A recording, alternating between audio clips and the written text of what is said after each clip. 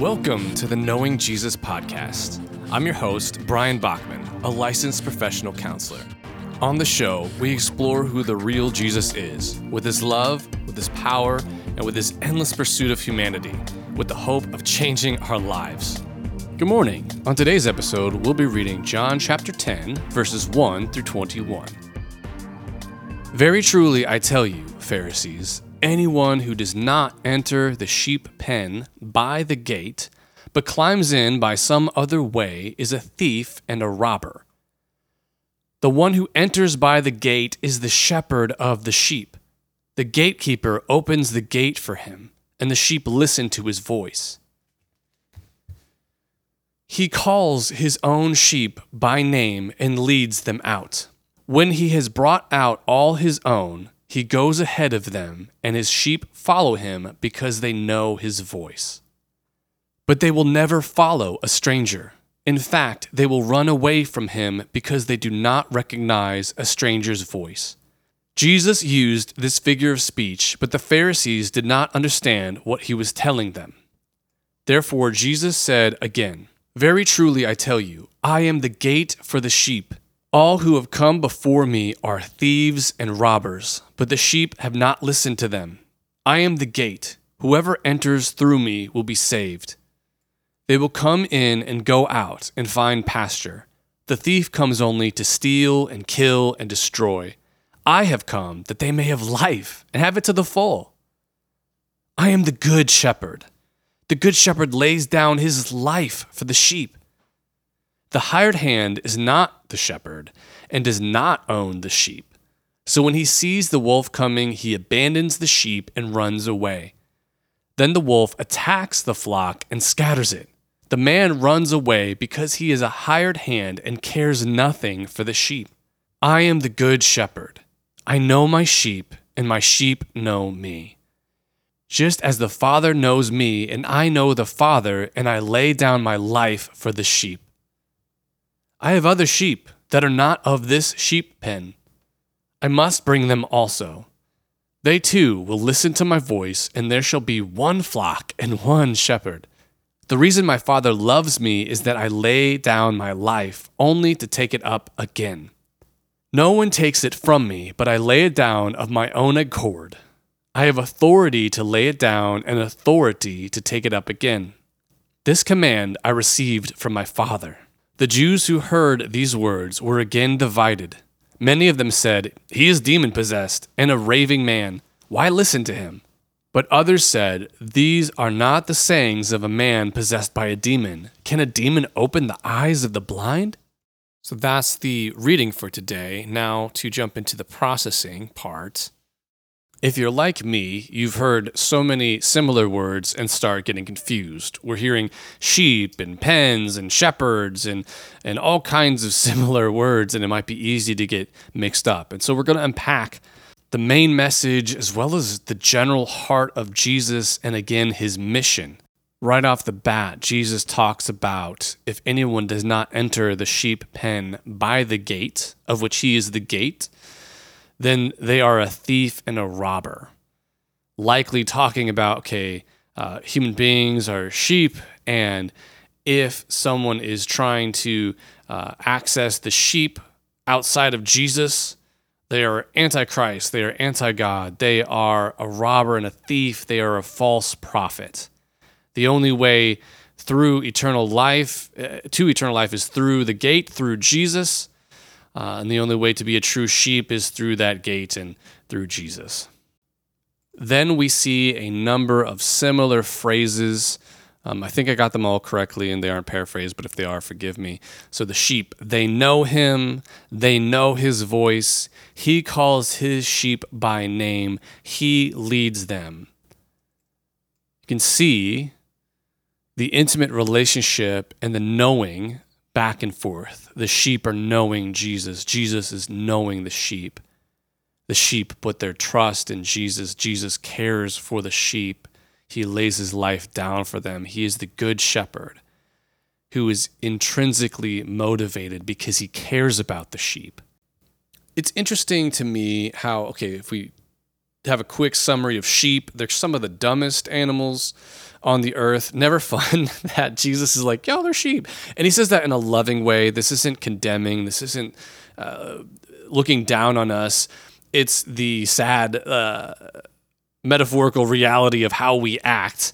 We're not the brightest spiritually people.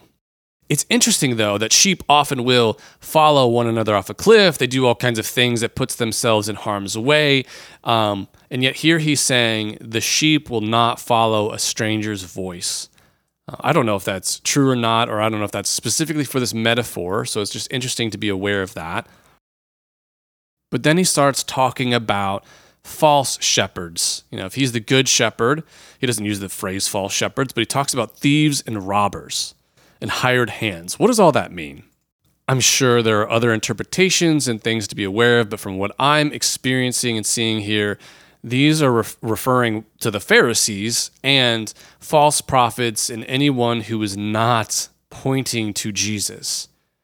If Jesus truly is the way to eternal life, the good shepherd, the only good God, the only way to be made perfect, not of our own work, but his gift, then everyone else, every other contrary message is a false prophet, a thief, or a robber. And he's talking to the Pharisees on one part, and many other people. I think it's important to note and contrast, maybe I'm stretching this too far, but if we take the idea of false prophets or people who are not in it for the sheep, but they're in it for their own personal gain. You could think of prosperity gospel people who seem to focus more on money than actually just serving people. If there were persecution, if there's difficulty, if the sheep are struggling, those are the first people that are going to hightail it out of there, right? They don't have actual interest in the sheep or the good work. They want fame, they want power, they want money, they want special privileges, whatever it is. If we look back to prophets from the Old Testament, they were hated people often. They were outcasts. People didn't like them. Israel often put to death true prophets. And so it's no surprise that although Jesus is greater than a prophet, if the prophets are pointing to Jesus and human beings have a difficult time accepting Jesus in the sense of he is Lord, we don't have more power or authority than him, we submit to him, these same people then wanted to kill Jesus. And yet, he is the good shepherd. I love that. I am the good shepherd. I know my sheep, and my sheep know me. I have other sheep that are not of this pen. He's talking about Gentiles. Again, another offensive thing that his hearers would listen to. They thought they were the only people, that they were superior. And so here is a loving kind of punch to the pride gut, if you will. Oh, gosh, I thought we were the only people. We were the best. And so they don't want to hear that either. But Jesus is the good shepherd who lays down his life for the sheep. When danger is coming, he doesn't run away like the hired hand. In fact, he puts himself in danger's way for us. And this is another good reminder that even though the work on the cross is finished, he's still suffering with us as we are in difficult seasons, as we shed tears, as we hurt physically, emotionally, mentally, mental health, whatever it is. Jesus is weeping with us. One of my favorite scriptures that we're going to get to someday is in Revelation, where it talks about God has a bottle where he is collecting our tears. He is so, oh my gosh, he is so present and aware of our pain. He's keeping track of it. And I'm not going to lie to you. I've often been cynical and been like, well, great, so you've got a bottle. Why aren't you here right now? And that's one of the difficult parts, that we don't always get to see his presence, feel his presence, and have that experience of that kind of love here. Some of it we will have to wait to the other side. But I pray for myself, I pray for you, that you get to have moments where you sense he's got that bottle, he's keeping track, he knows. He's hurting too. And his other my favorite passages, when he sees his friends suffering and crying, he will cry with them. God is not absent. He's not far away. He is invested in this story, and he is so personal that unlike every other God that mankind has created, this God who created us instead of us creating him, he lets himself be affected. He lets himself feel our pain too. He's felt our physical pain as he walked on this earth, as he suffered the cross. He's felt our emotional pain then and now and until the day comes where there is no more pain. I'm also drawn to the very last part of, or the part of the reading for today at least, that the Jews or the Jewish leaders who heard these words were again divided. Many of them said, he's demon-possessed. Again, there's that favorite phrase of theirs. Let's just discredit him, call him crazy. And then they add this one too, and a raving madman.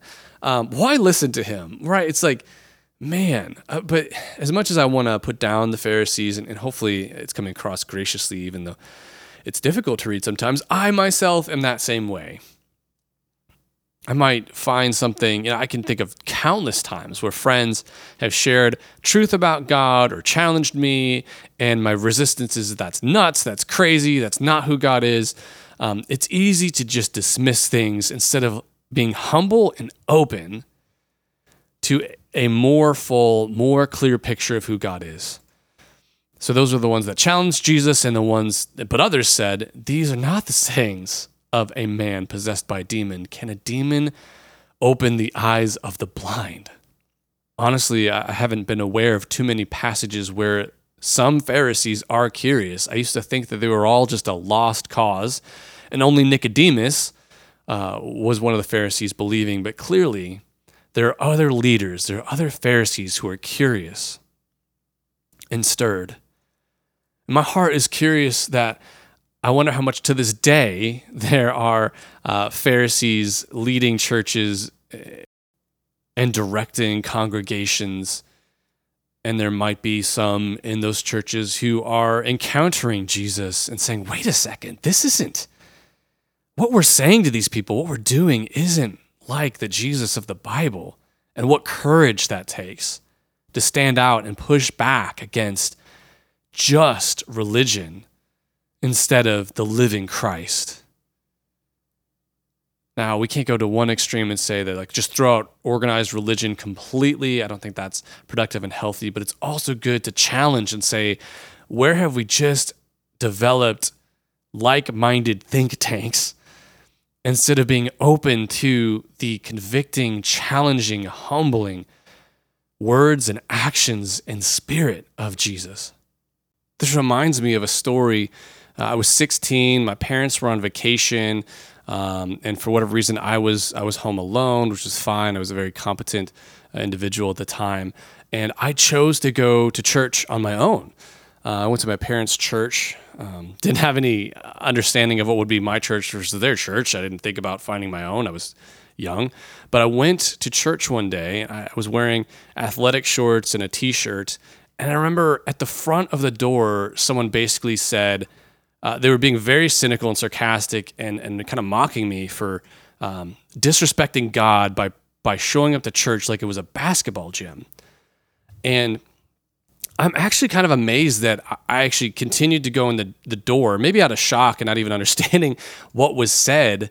But that is a sad, sad state of a greeter at the door to say something so critical and mocking a young person choosing to go to church on their own.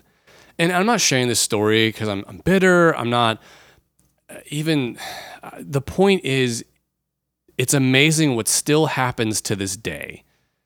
We could think that the Pharisees are long gone and, our churches are immune to them. And surely again, this is a church that prides itself in theology. And that doesn't mean that everyone in the church was sick or that the pastors and everyone was terrible. But it's just sad, right? It's like, where do we get off? Telling people, judging people, that is so the opposite of Jesus. And it's good to be reminded, how are we inviting people into church? How are we talking about people that are coming into church, that are trying it? Are we putting unnecessary barriers I remember, being a much older person at this point, but still not. I forget if it was in Nashville or where, but I was with a friend. We were trying out churches, and we went to a place, and we even kind of dressed up, and apparently we didn't dress up enough. And it's like, man, why is that a barrier for people? I remember we got looks, and people were like, why are you, what are you doing here? It was almost like they didn't want new people to join the church. And again, it's like, man, can you call yourself something else? If you're not gonna be open to strangers, random people, Christian or non-Christian coming in, people that look different than you, can you just rebrand yourself as something not church? Because church should be a place where, albeit it doesn't have to be incredibly and everything about it seeker friendly, but it should be very mindful of others. And where do we pretend that if you look a certain way or dress a certain way or groom yourself a certain way or have a certain profession or anything, that you're somehow better? It's terrible. It speaks to deep and massive insecurity. And I have to put myself, sadly, in that boat too, because even though these are destructive tendencies, I compare as well. I would argue, we all compare. Oh, am I making more money than that person? Do I look better than that person? Am I more attractive than that person? They're breaking some social rule. They're not doing something right. They're distracting. They're annoying. They're inconvenient. They're different. Gosh, man, again, I find it fascinating that as I read this gospel, in one sense, I'm so frustrated with the Pharisees, and yet I continue to find myself convicted that I too am part of the problem, and that I too need Jesus to make me humble, and I too fall so short. And it's my deep conviction, as sucky as it is, that real revival and real change and people seeing Jesus for who he is because Christians take ownership. We take ownership of our shortcomings and our failures, and we're more humble, and we're not defensive, and we're open to how we've missed the mark. Because we don't have to defend ourselves. We don't have to make excuses. We know that our identity is in Christ. And so we're no longer in the arena battling for our significance. And so we can own a great deal. In closing, I think it would be good to end in prayer. So Heavenly Father, I just pray that you would move in all of our hearts. God, I pray that you would help us be so full of your love and our identity in you that we would be able to boldly own our own mistakes instead of comparing ourselves to other people or being caught up in pride and thinking that we are somehow better. I pray that you would help us, the church, be such a representation of honesty and integrity and a safe place where people can be human and broken and know that only you have the power to judge us. And if we are found in Jesus, there is no more judgment.